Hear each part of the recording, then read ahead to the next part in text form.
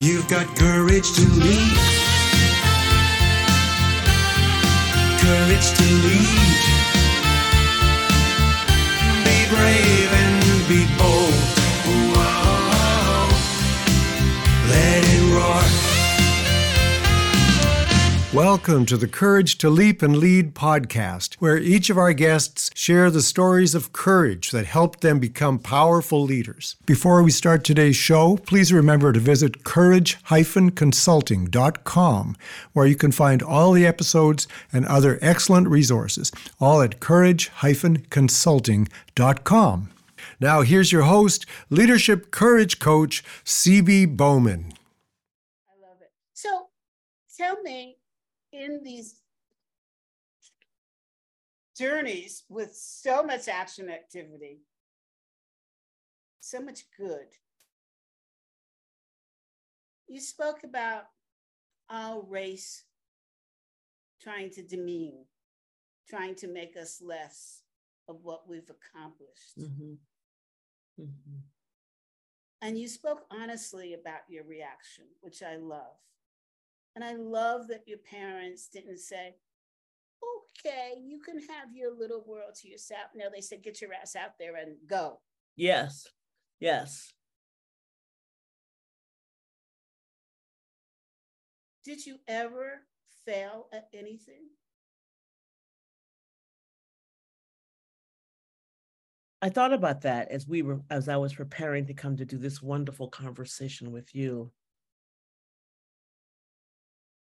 I would say that I don't have a list of failures. I have a list of I gave up. And it crosses my mind.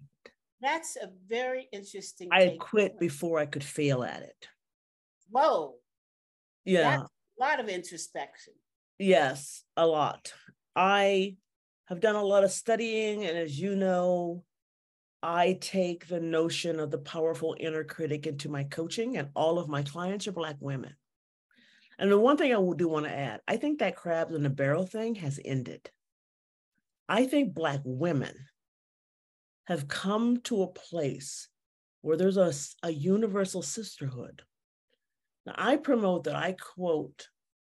Oh, am I going to disagree with you? I'm going to disagree with you. Well, see, I don't live in corporate America. I've never really worked in corporate America. You can't, even though newsrooms are corporate America, I have never been in there. So you have stories, but where I come from and how I deal with, or maybe that's why my women find me, is that they come to me for the sisterhood of it.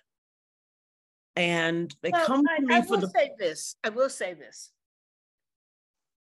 In the arts, there's a whole different world. Mm. In the arts, it's not just a sisterhood or a brotherhood, it's a wehood. Mm-hmm. Everybody together, everybody against the world. We live in our own bubble. That's true. That's true. And even when I left newsrooms, I went to human rights work. And you could be part of the LGBTQ plus community. You could be a person of color. You could be a white person. We all slept together. We all ate together. That is true. We all cried together. Yeah. The journalist world is very close to the arts. Mm-hmm. Well, there's a trained objectivity. But when you step out of that space, girl, you better have your suit of armor on. Okay. Even today. Okay. That's sad to hear. That's sad to hear. So at least in the world I live in, women come to me because they want a Black woman to escort them through this journey of executive leadership. I have 2 clients who are from India who came because I said I connect to Black people because they know their journey is not that much different. No. Okay. And then I have a Puerto Rican client who knows that her journey is not that much different. And she just needs somebody who can understand the language of what their journey has been. But we're talking about, so I just wanted to say that. We were talking about my failures. And I started with talking about the inner critic. from the time those girls teased me about being too tall and too skinny and talking like a white girl, I became very self-conscious, body image, not fitting in. And it has followed me ever since the age of 10. And so there were things I should have attempted or could have attempted. I'll give you an example. After I left NBC, I went to CBS. I became the first Black woman ever to be the technical director of the CBS Evening News and Face the Nation. And the women all around me, the white women all around me, because there were no Black women, you know. There might have been one, but she was my junior as when I became technical director, urged that I should produce for the way as I would complain about their coverage. It's like, I don't know, why would you say that about him? And how come his quote is longer than that one? And why are we zooming in on him and not zooming in on him? I was just complaining. They said, you should produce. And they wanted me to stay. I agreed. They wanted me to stay at CBS and just move from my technician job at CBS and move into the newsroom. I didn't think high enough of myself to do that. So I went back to they helped me get a job at the CBS affiliate, the local station. I learned a lot, made great friendships. But I went from probably $80,000, we're talking about 1983. I went from like $80,000 a year to $12,500. Because I couldn't see I made it. I don't know how I made it. Didn't miss a meal. Stayed on people's sofas. Didn't have there were no children, husband or anything. Stayed on people's sofas and made it, okay? But I learned a lot. However, I could have made that jump right in CBS and stayed in CBS. But my inner critic couldn't do that.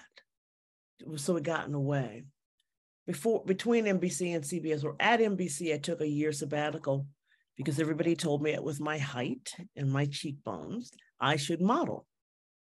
So I took a year and moved to New York where my big sister lived, my sister from my father's first marriage, and lived in her house, a beautiful house, beautiful townhouse, and lived in her house and was supposed to go to auditions and everything. And when I'd go to the modeling auditions, they would complain about the smallest little thing. Like one person at a big modeling agency, and I'm looking right at her, but I cannot think of the name of her agency right now, said that my eyelashes were stuck together with the mascara. This was a reason to complain. And I just thought my intellect is too great for this. I can't be worried about my mascara. And I can't be judged by how I put on mascara. I would go, it was wintertime, I would go to these auditions in my boots and coat. I would dress like an audition underneath. I have to take my boots and coats off and leave everything in the hallway so I could walk in that door and look like a model, praying to God that my boots and coat, everything would be out there when I got back. These are office buildings. Anything could happen, but every time they were there, I auditioned for a theater group that was very famous, Uta Hagen and Herbert Berghoff, HB Studios. He looked at me and he said, you don't have to audition. You look talented. You're in. My inner critic wouldn't let me go to one class. Wouldn't let me go to one class. There's this false upper limit that my inner critic created. And then it wouldn't let me try certain things outside of, well, you're already at NBC News. What else do you want? It wasn't until be grateful. You're making a fortune. But I did go to CBS. I did leave CBS and go to that Channel 9. But that coming down in that pay felt normal. It felt what I deserved. It wasn't until I started working with a coach who identified my inner critic, who started to beat her down, okay, and made me identify. Wait, time out. Yeah. I love what you just said. You started working with a coach. I did. How did you get to that courageous move? in some really odd way.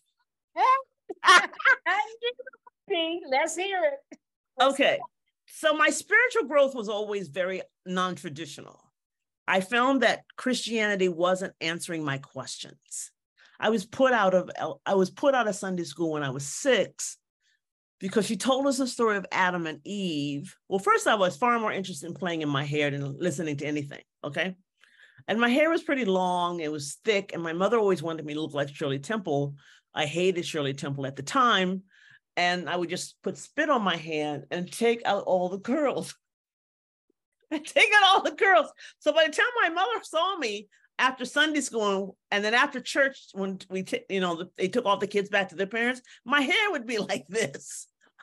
So my mother told me, if you don't stop playing in your hair, I'm gonna spank your behind. I only had one spanking my entire life, but that scared the daylights out of me. So I figured now I have to go and listen to whatever that woman up front is talking about, okay? And not play in my hair. I love how old-fashioned your mom was. My mother was. She was kick-ass. Yes, and you could shame her by your behavior. There was just how you're dressed, your shoes, your socks. You know those patent leather shoes where your socks would go down into the back of the shoe? Pull your socks up. Don't you feel that your socks went into your shoes? Pull your socks up. Oh my gosh, she was like, you know what? You're a Jefferson. And you have to do this. Like, I got all that. A Jefferson. Yeah. Oh, you're a Jefferson. I have no idea what that actually means because we're not Thomas Jefferson. It was just it was a pride thing. It's a pride thing. It was some made up way to make you proud of something, okay?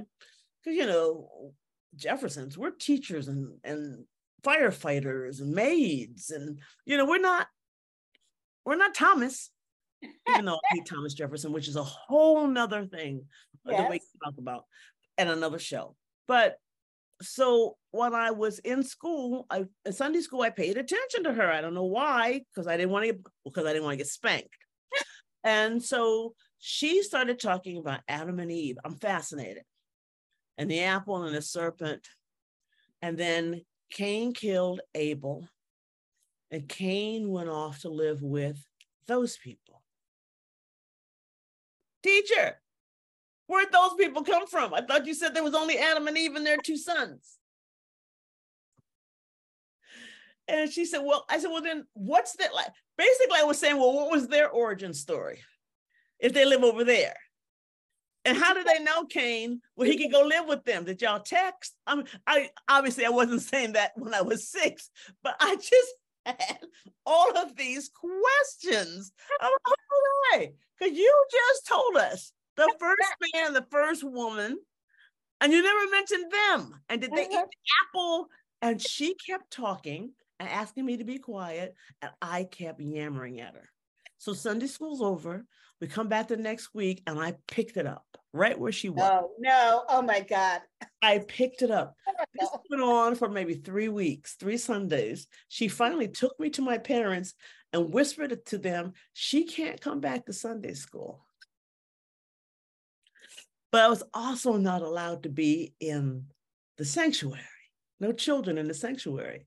So my father saw that as his opportunity not to go to church. So he and I watched football and baseball and made pancakes. My mother and grandmother and the rest of the family went to church. He and I get up on Sunday and had a ball. We go driving places. So from that day on, I've been curious. Yeah. Beyond the teachings of my grandmother and my mother and my father, right? My father never wanted to go to church. Trust, like I say, he never. Yeah, I get it. Yeah. He believed, but that Sunday getting dressed up thing wasn't in his thing. Okay. And so I kept seeking, and I went from this to explore this within Christianity, outside of Christianity. And I had a very good friend who had found Native American traditions. And she had a cabin. And we'd go there, and she would teach me all of these things: incense burning, chanting, meditation, all of these things that were new to me. and I'm not that young. I'm like 40, 39, something like that. Okay. 35, something like that. I'm not young. And she had a friend who would help people have a better understanding, of themselves.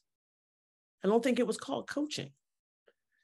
And so she said, what he taught me about me, I've known so much. And it's nothing magical. He wasn't giving you mushrooms or anything. This was really sort of talking.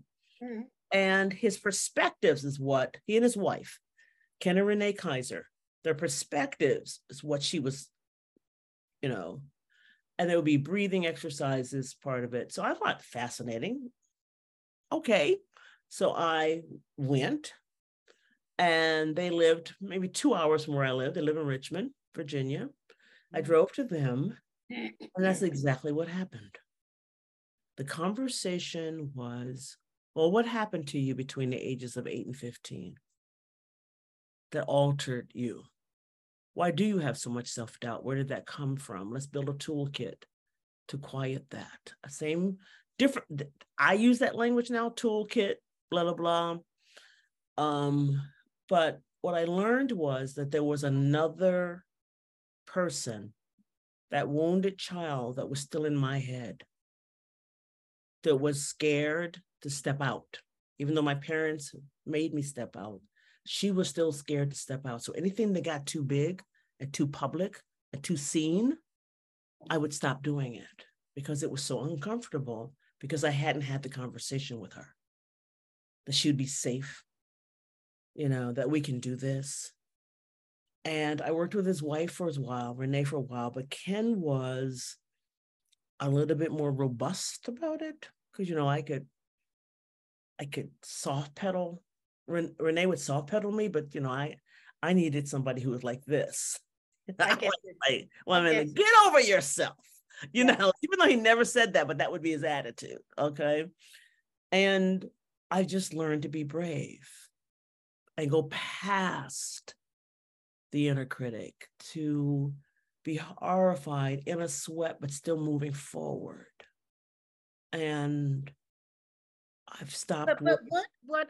I'm sorry, you made me laugh so much, I'm tearing. Stories of your mom and everything. What said to you, it's time? So, I know working with. Well, what? It wasn't anything that said time. Mm-hmm. What it said was, he makes sense. By time. Here's what I mean by time. As a coach, I work with a lot of people. I work with coaches who are coaching other people. Yeah. What was that aha moment for you that said, you're good? You got this.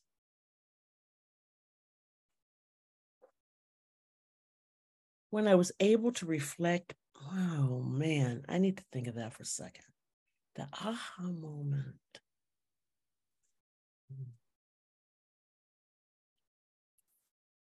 Well, there are a couple things. I would say that there was a moment of, I'm going to do this no matter what, even though I'm afraid, even though this makes no sense. What made you say that? What got you there? I hated to go to work. My last job was at C-SPAN, where I had to go to work at 4:30 in the morning. I'm on my way to divorce. I don't want my daughter to be a latchkey kid. And I have to work for myself. I have all this media experience, but I don't want to do it for corporate America. I want to do it for human rights groups. And so I wanted to work in human rights and human dignity and civil rights. And so I started working for an organization called the Institute for Policy Studies. I was consultant for them and communications, and I met Harry Belafonte. And I worked for him for 10 years on different projects here and there. I grew with Danny Glover, Trans Africa, Leadership Council for Civil and Human Rights, projects here and there. But from in between, I didn't have enough money. But I said, I'm going to stay doing this because this makes sense to me. This work makes sense to me. And I don't want a job. somewhere in the course of that, it got tough. So I took a consultancy with somebody I had no respect for, some organization I had no respect for, because they were a mess. But I took the money was huge. And it was a year-long consultancy. I think I stayed 8 months and I'm like, I can't stand it anymore, but it allowed me to pay myself out of debt and get more secure in what I was doing. And then there was an aha moment of, this is what I'm meant to do. And that's when my friend, I'm going to call her name, Sharon Robinson, who ran a PR company, said, I have a client and they need public speaking coaching. You were an anchor. I was an anchor at BET News, and I was a weekend anchor at several stations when I was in the media. You were an anchor. You were a reporter. Your father was a tenor. I was a baritone. I think you can teach this. So I went online and I looked up. This is 10 years ago. I went online and I looked up what public speaking coaching does. I didn't know what it was. And I said, oh, I can do that. And I put together a curriculum and I worked with an agency, DC government agency, which is always going to be predominantly Black. And so these are all Black women. And I think there was one Black man, but primarily all Black women. And they just loved it. They kept calling me back and calling me back. And I realized, wheelhouse, love it. Taking people from their fear to putting them behind a podium and watching that change and adding my spiritual things to it to get them out of their fears. It felt like everything equaled right there. And then a few years later, after I was doing that, the first woman I trained in that job, in that consultancy, called me and said, I've now moved to another state and I'm looking for a leadership coach. I'm sure you do this. And I said, okay, I guess. And I said, sure, that's what I do. And so she said, all right. I said, what do you want to accomplish? She told me. I went Google. I called people I know who are coaches, and I put together a curriculum. And so, and then I realized I don't really know what I'm doing here, because I was subcontracting time management people. I was subcontracting a lot of the things that I thought, I don't need to dance in there unless I know what I'm doing. And then I went back to school and for a degree in leadership, and then I became an ICF certified coach. So when did I have the aha moment?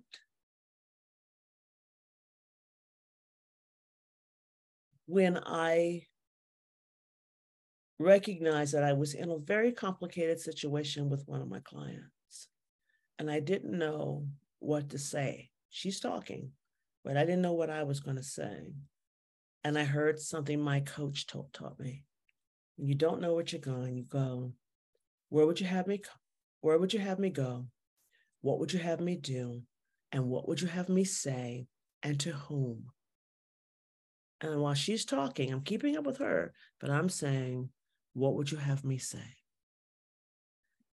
The answer came out of my mouth.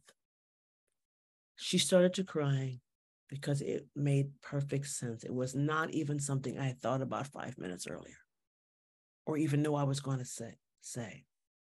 It was the aha moment of, you're in the right place. You're doing the right work. So long answer to that question, but a fabulous answer. And I don't know if you've read the book. It's an old book called Synchronicity. No, I haven't. By Jaworski. I highly, highly recommend it. Okay, I'll write that down.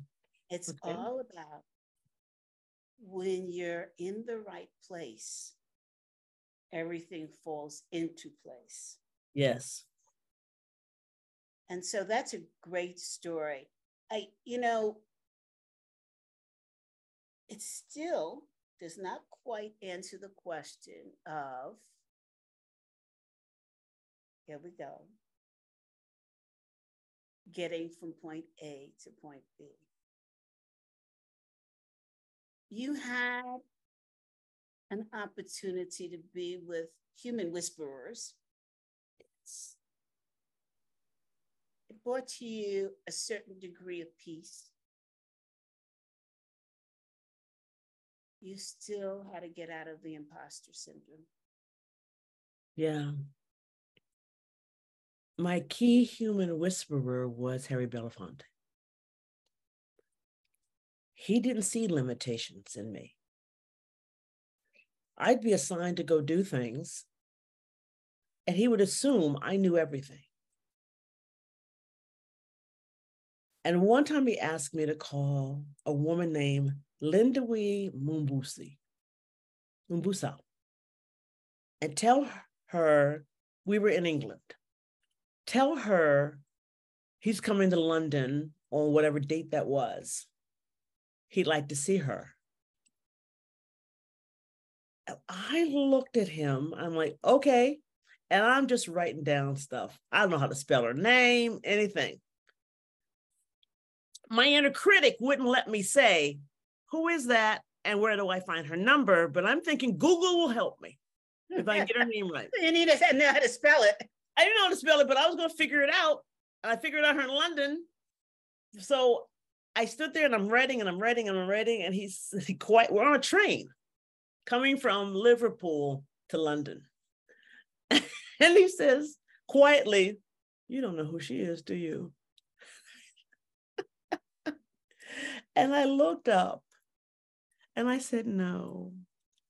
And he said, you are so brilliant. There's no reason for you to ask what you don't know.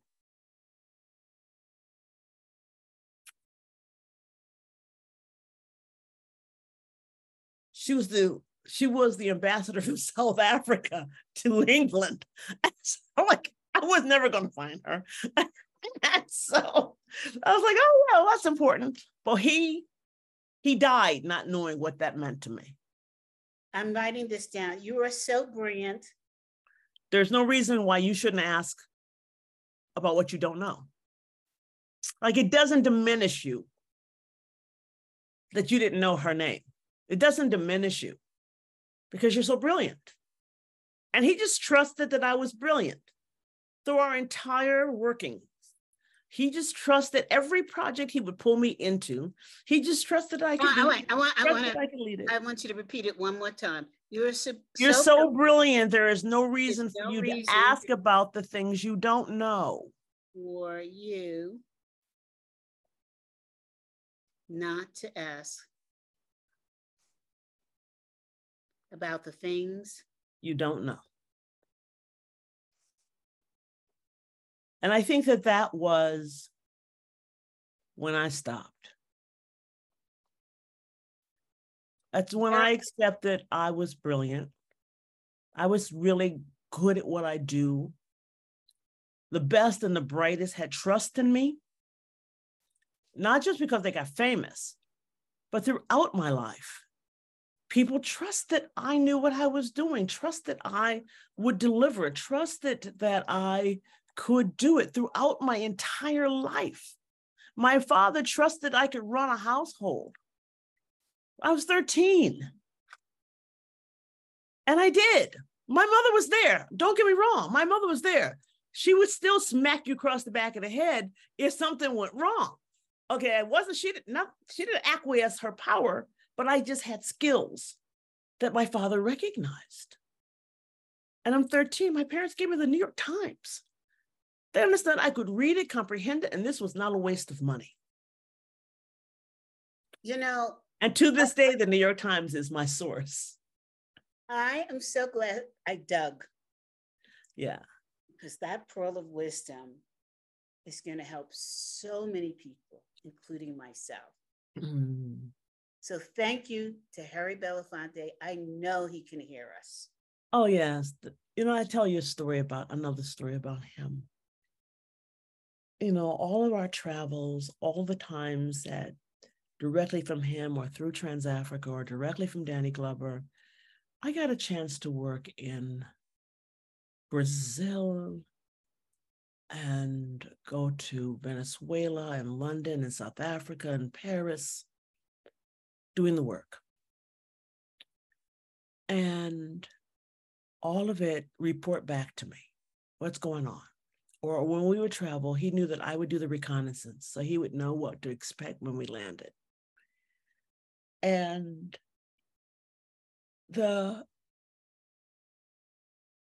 he's been elderly, died at 96 about a month or so ago, I guess, when this show, early in the spring. And I haven't seen him in a few years.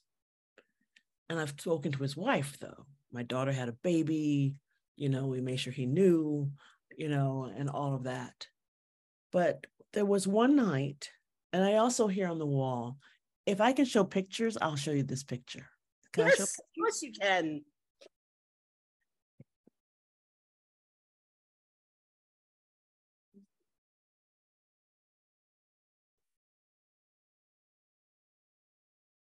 Mr. B, as we all call him, and to his face, I used to call him handsome.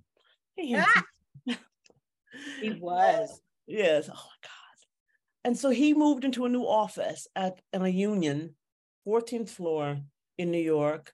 And all of his stuff was brought to this office. It was a suite of offices he had. And there was everything he owned was leaning up against the walls. Nothing had been hung. And when I got there, he said, I'm in this meeting. I'll be out in a minute. I'll be out in about an hour. Look around.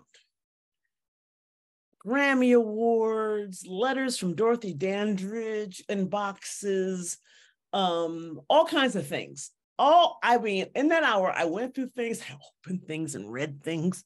I was like, okay. You had a blast. Yes. So when he came out of the meeting, he said, so you look around? I said, oh, yeah, I know all your business now. And he said, that's good. He said, do you see anything you like? And I said, wow. I said, well, over there in that corner is a picture of you and my other hero, Robert Kennedy. He said, go get it. And I brought it out and he gave it to me. Oh my. And you can see here where he wrote me a note, but he wrote it in black ink. So you may not be able to read it. What does it say? It says, Joia. It says Joia. See, now I can't read unless I'm facing it this way. It said Joia, from a time filled with possibilities, peace, Harry Belafonte. So this belonged to him. So he had his secretary open it up so he could sign it. And I left that day with it. And it's here on the wall in my office. Wow. Yeah. So you are the real deal. So there was a Monday night that I felt so compelled to talk to him.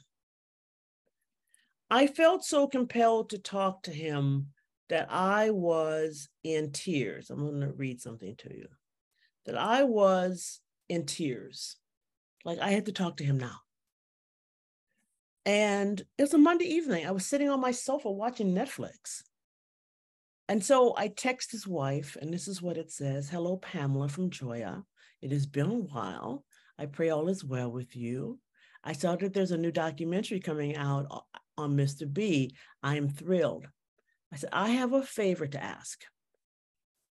I would do anything to see him today or see him now.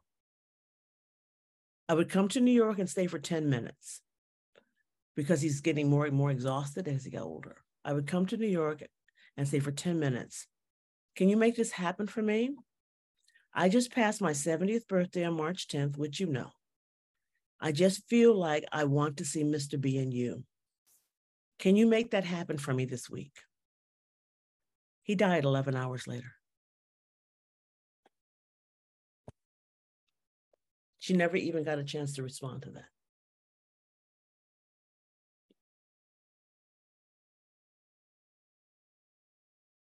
I think it was him coming to say goodbye.